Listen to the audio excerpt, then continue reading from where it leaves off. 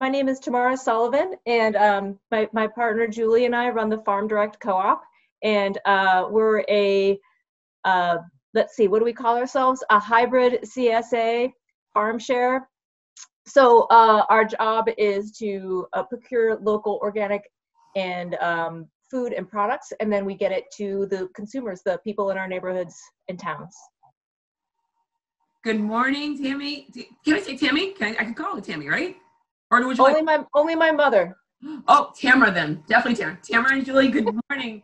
How did you guys start this business? I mean, who are you? Where did you come from? And how did this farm share, what was that moment that you decided this is the route that I want to go to feed the community? Okay, Julie, do you want to take this one? You're good at this one.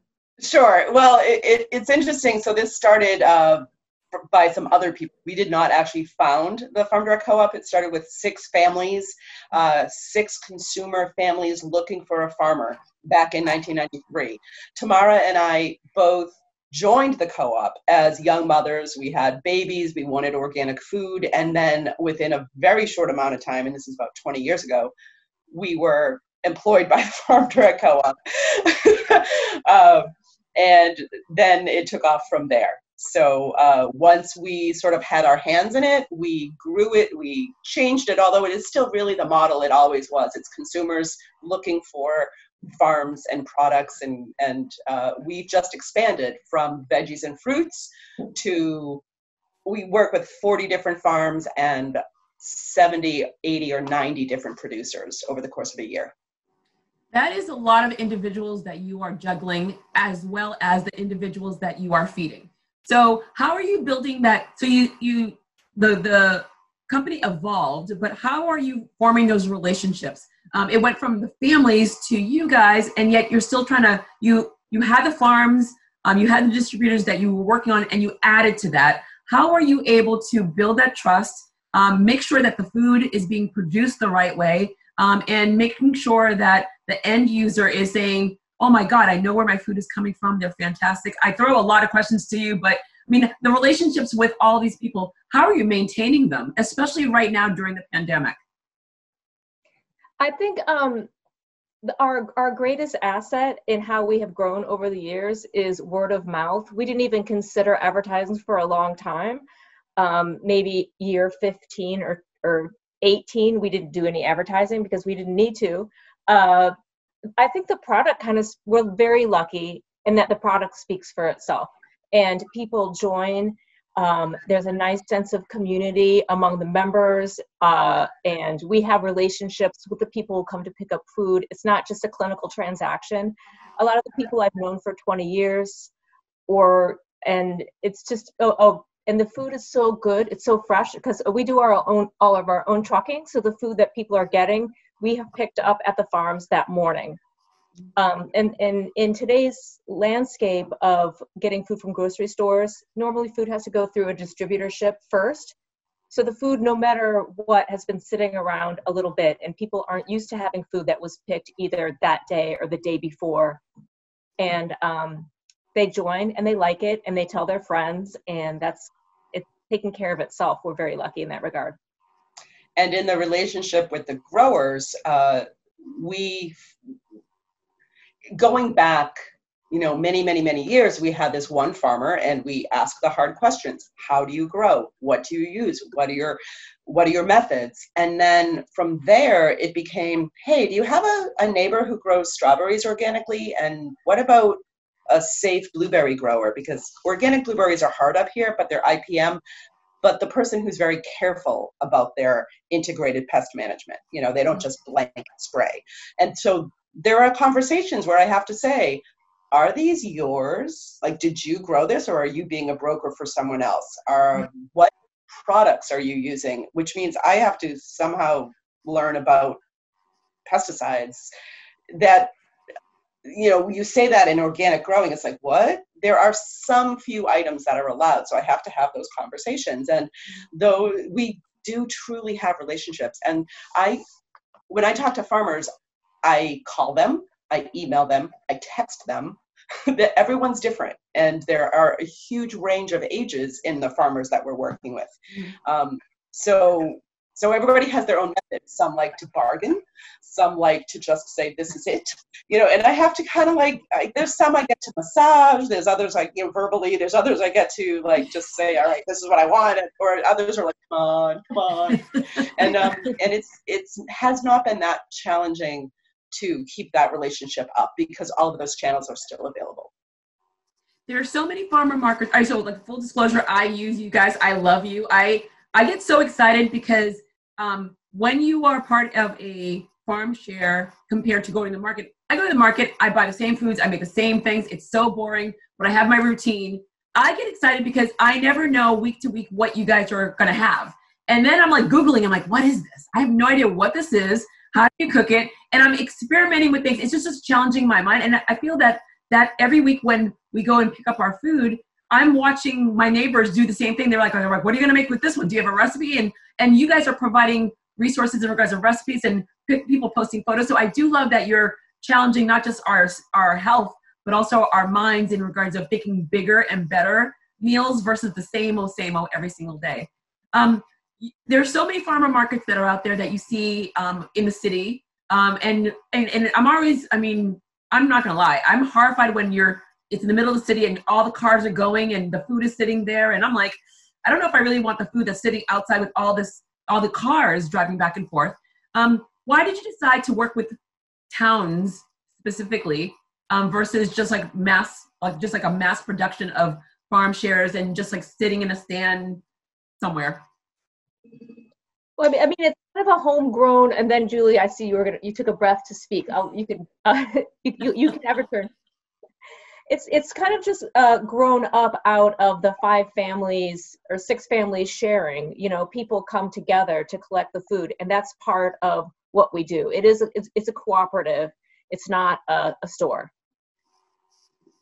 Right, and to repeat that, the 6 families at the very beginning, they were really interested in sustainable agriculture. They were interested in this idea of a CSA that was newish. They also wanted to bring a farmer's market into town. So the town is Marblehead, where we began. And the farmer's market, some of the people who founded the co-op branched off and created the farmer's market, and some of them stayed with the co-op, and they asked the town to provide a piece of land. And so when we branched off into Salem, we went to the town, to the Park and Rec department, and we said, could we have a piece of land? And they said yes. And then when we branched off to Melrose, we asked the same question, and they looked at us quizzically, but then they said yes. So we have been in relationship, and so we go to the Park and Rec department and we ask for permission on an annual basis, and we have always gotten it, knock on wood. Yeah. Do you see yourself growing? Because more and more people are they're scared. They're horrified to go into a market, plain and simple. It's no longer about the food being at the market for a long time. People have come to accustomed to I'm just going to buy it. Yes, it spoils, then I throw it away. There's food waste. But now people are scared. They don't want to go to market, and they're getting creative with what's in the cabinet. Now I'm down to the bare bones. I have to go to the market, but I need alternatives. And now you're in 3 different towns. Do you see yourself growing because of this? Tomorrow? Well, we actually have grown over the last, 5-10 years. CSAs, Julie, how old is the idea of CSAs since I think it was 86 or 89. Okay, so co-ops, CSA stands for Community Supported Agriculture. That's been around for a long time. And over the last 5 or so years, the participation level has been starting to decline, which we attribute to people's lifestyles. If there's 2 people in a household, they're both working, and people are going more toward meal kit delivery systems and all of that. So we've been before COVID, we were okay, we got to do some marketing this year. What's our strategy? Our numbers at first plateaued, and then they were starting to drop a tiny bit, and we're okay, no, we can't do this. But then, enter COVID-19, and suddenly we're full to capacity in April and have a 200-person wait list that we would love to be able to accommodate. I'm sorry, wait, you have a how many wait list? At least 200 people on the wait list right now. It's 220.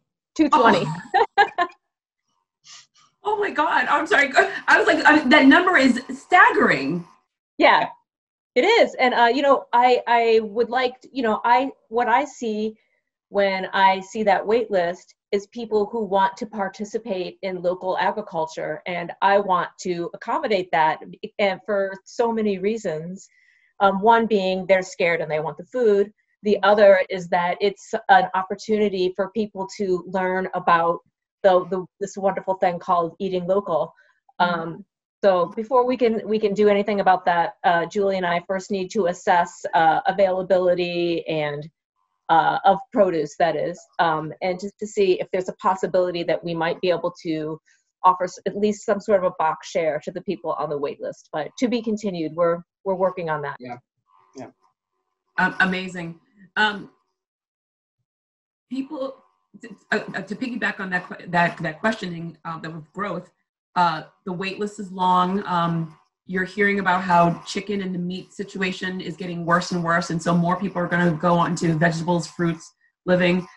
Are you afraid, or are you concerned, or are you having that conversation with the farmers about mass producing, or keeping the honesty of, hey, if we run out, we run out, but we're not using unethical ways of growing fruits and vegetables to get a higher yield? Honestly, I would not expect any of the growers that we work with to even consider that I would need to have that conversation. It would be more like, can you get more land to plant more? Do you have the staff? Do you have the crew to support the needs that we have? Because not only have we blown up and become the belle of the ball, so have their own CSAs, and some of the farmers that we work with have created their own collaborative. Mm-hmm. So there might be, 4 or 5 farmers that we work with who have started a home delivery service in their community. So now they're supporting that many more hundreds of people, and they're supporting their own CSA at a larger pace and us at full numbers. So in terms of volume, I would hope that they have it available, but I honestly know that that's not a concern. There's a few farmers that I know who are maybe into, they're a food hub themselves, and they supply farm to school, and so they might already be pulling things in, and they might make things available, but I wouldn't ask for those things. Do you know what I mean? Like, they might be growing or buying something from a regional system, but because we want only locally grown to us in Massachusetts, we have like one farm in New Hampshire, just over the border. Everybody else is Massachusetts. It's a non-issue. The Farm Direct Co-op did put a down payment down on some beefers and lamb that will be grazed in our name, so grass-fed beef, and that we will then collect in the fall, which I've done as a sort of homesteader many years ago when I had kids at home. We would like cow share, but the co-op has never done it, and I thought, people want it. We buy from this farm anyway, so I thought, why don't we just put it down ahead of time? It will go. People will want this. Absolutely. I mean, I have I get my meat from Butcher Box, and I love supporting businesses that actually can produce and bring to my home. I know where I can find my food, which is always a good thing. Education. I feel that right now you are the meccas of educating the community in regards of different foods.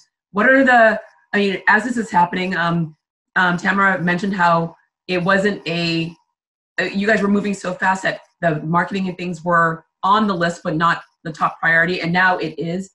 What are you doing in regards to the marketing to educate a brand new community, including the people on the wait list, of what you're doing, how you're doing it, how they should be aware, what they should be looking for? I mean, just the entire education about this new world that they're wanting to be part of, because again, it was easy to go to the market. It was easy to get a box delivered with all the things to make your meal that you didn't know where it even came from. But now this is like a whole new education for individuals where, like, how does it work? How do I get more involved in it? What should I do as a consumer to educate other people about this? Well, that has percolated to the very top of the list. And we're just we'll do it by email. We'll start just having conversations with people on the wait list, sort of apprise them of the situation that we discussed moments ago. And it's running, having the sense of community and educating people on the ground where I'm just, chatting with people. That's going to be much harder. So we will be relying on email and to talk to the members and social media, Facebook. We have our Facebook group, just to keep in contact and let them know where we are and help each other when it's needed to also help with our sense of community. Our newsletter is a forum for recipes, but it's also a forum for storytelling about our history.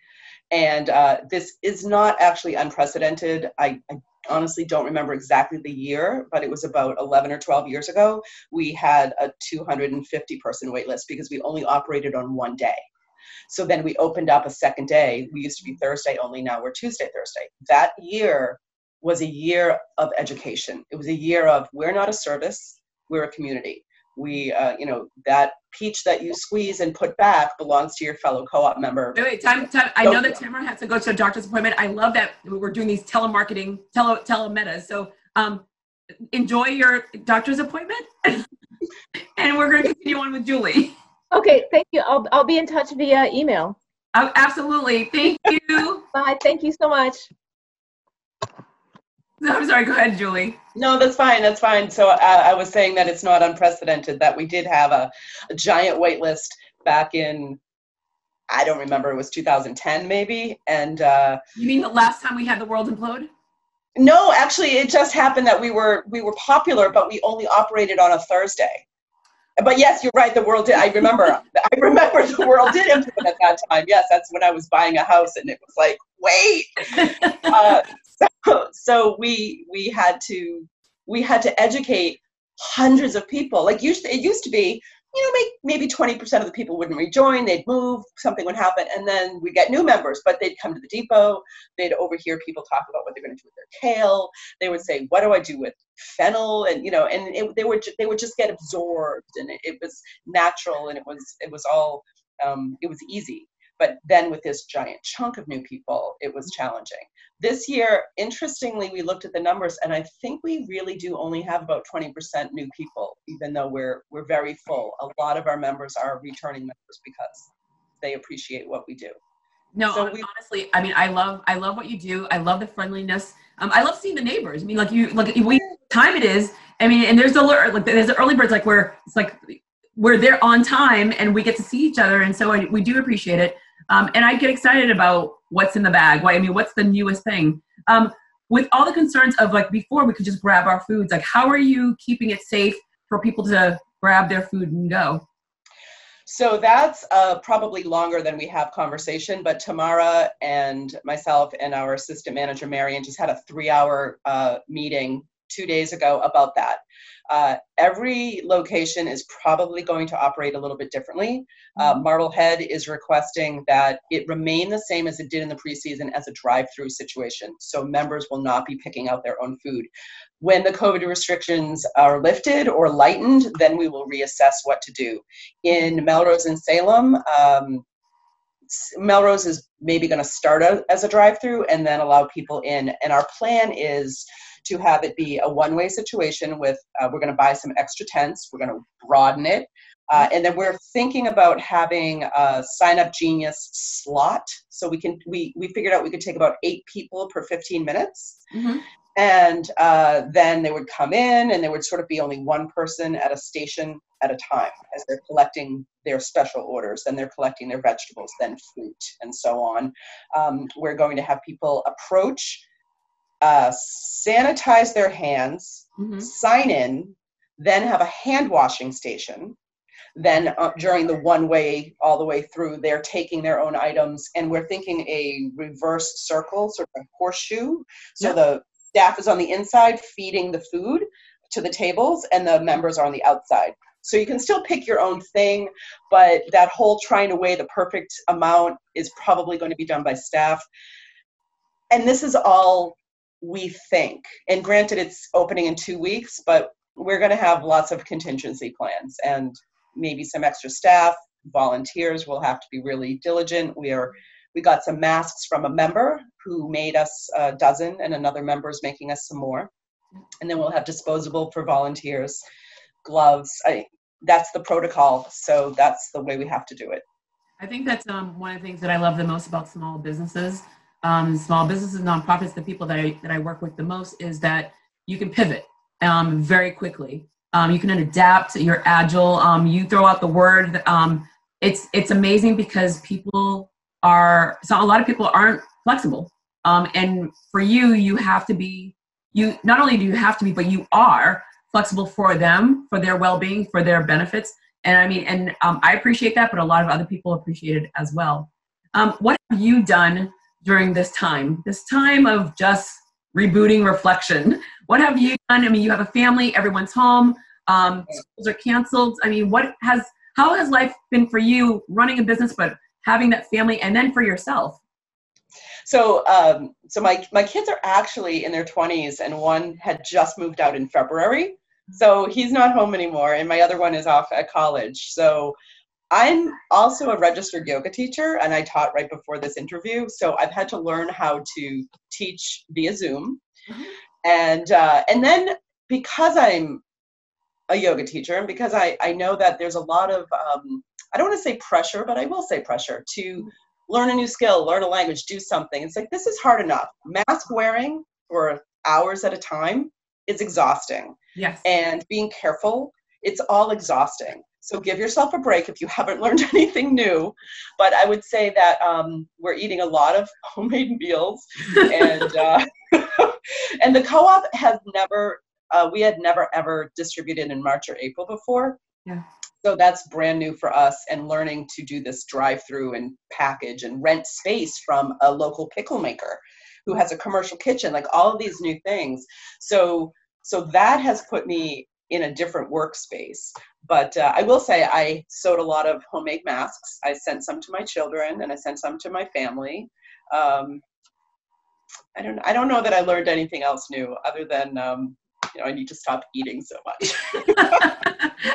I think that's everyone. I mean, I personally can't wait till you're open on June 1st, because I've attempted to make bread many times and failed many times. I can't get it. Everyone is posting these epically beautiful photos. My mom's a chef, and yet I cannot make bread. Like, bread is special, though. Baking is special. That's not cooking. I don't bake. I cook. I can cook. Well, that's the thing. I can bake and cook. I can't make bread. It drives me crazy. In a perfect world, all of this ends tomorrow, and we get to go back to our new normal. What's your first day look like? I mean, I know your first day is in 2 weeks, but what does your first day outside of all these different obstacles look like for you? Oh, I think I've already been doing it. I think because the co-op has been happening, and we've been gloves and masks and all of that. But I think in a way, it might actually be a little bit more challenging, because everyone will be coming out ready for something more normal. And then all of a sudden everybody's out and we're all close. And I think it involves a little trust, trust in our fellow humans. And not only trust, but kindness. I think that's right now people are coming out. You're hearing it on the news. I mean, there was no crime, no anger, no nothing for quite some time. It was actually lovely. And now you're hearing and seeing people, because the anxiety is so high. People are being forced to go back to work, and they're not ready to go back to work. And markets, I mean, people that have been working so hard at the markets, at the co-ops, et cetera, are feeling it. My former love is from Vermont, and his mom works at a co-op in Montpelier, and I check on her, and I'm like, well, how's everyone's personality? They're like, well, in our little town of Montpelier, it's still nice, but we're getting people from they're in Adamant. They're getting people from Montpelier coming to Adamant, this little tiny town with a co-op, and people are just angry. And she's like, why? Like, why come here and be angry? Like, what flower? And you guys have it. And she's like, hi, we're gonna give you the flower. Just calm down. If there was an ask that you wanted to put out there for yourself and for just anyone that's listening, what would be the ask for professionally and personally for you? And you're going to speak for Tamara as well, maybe. Sure. I think it's important to support local and know where what you're getting is coming from. I could say that about food. You don't have to join our cooperative.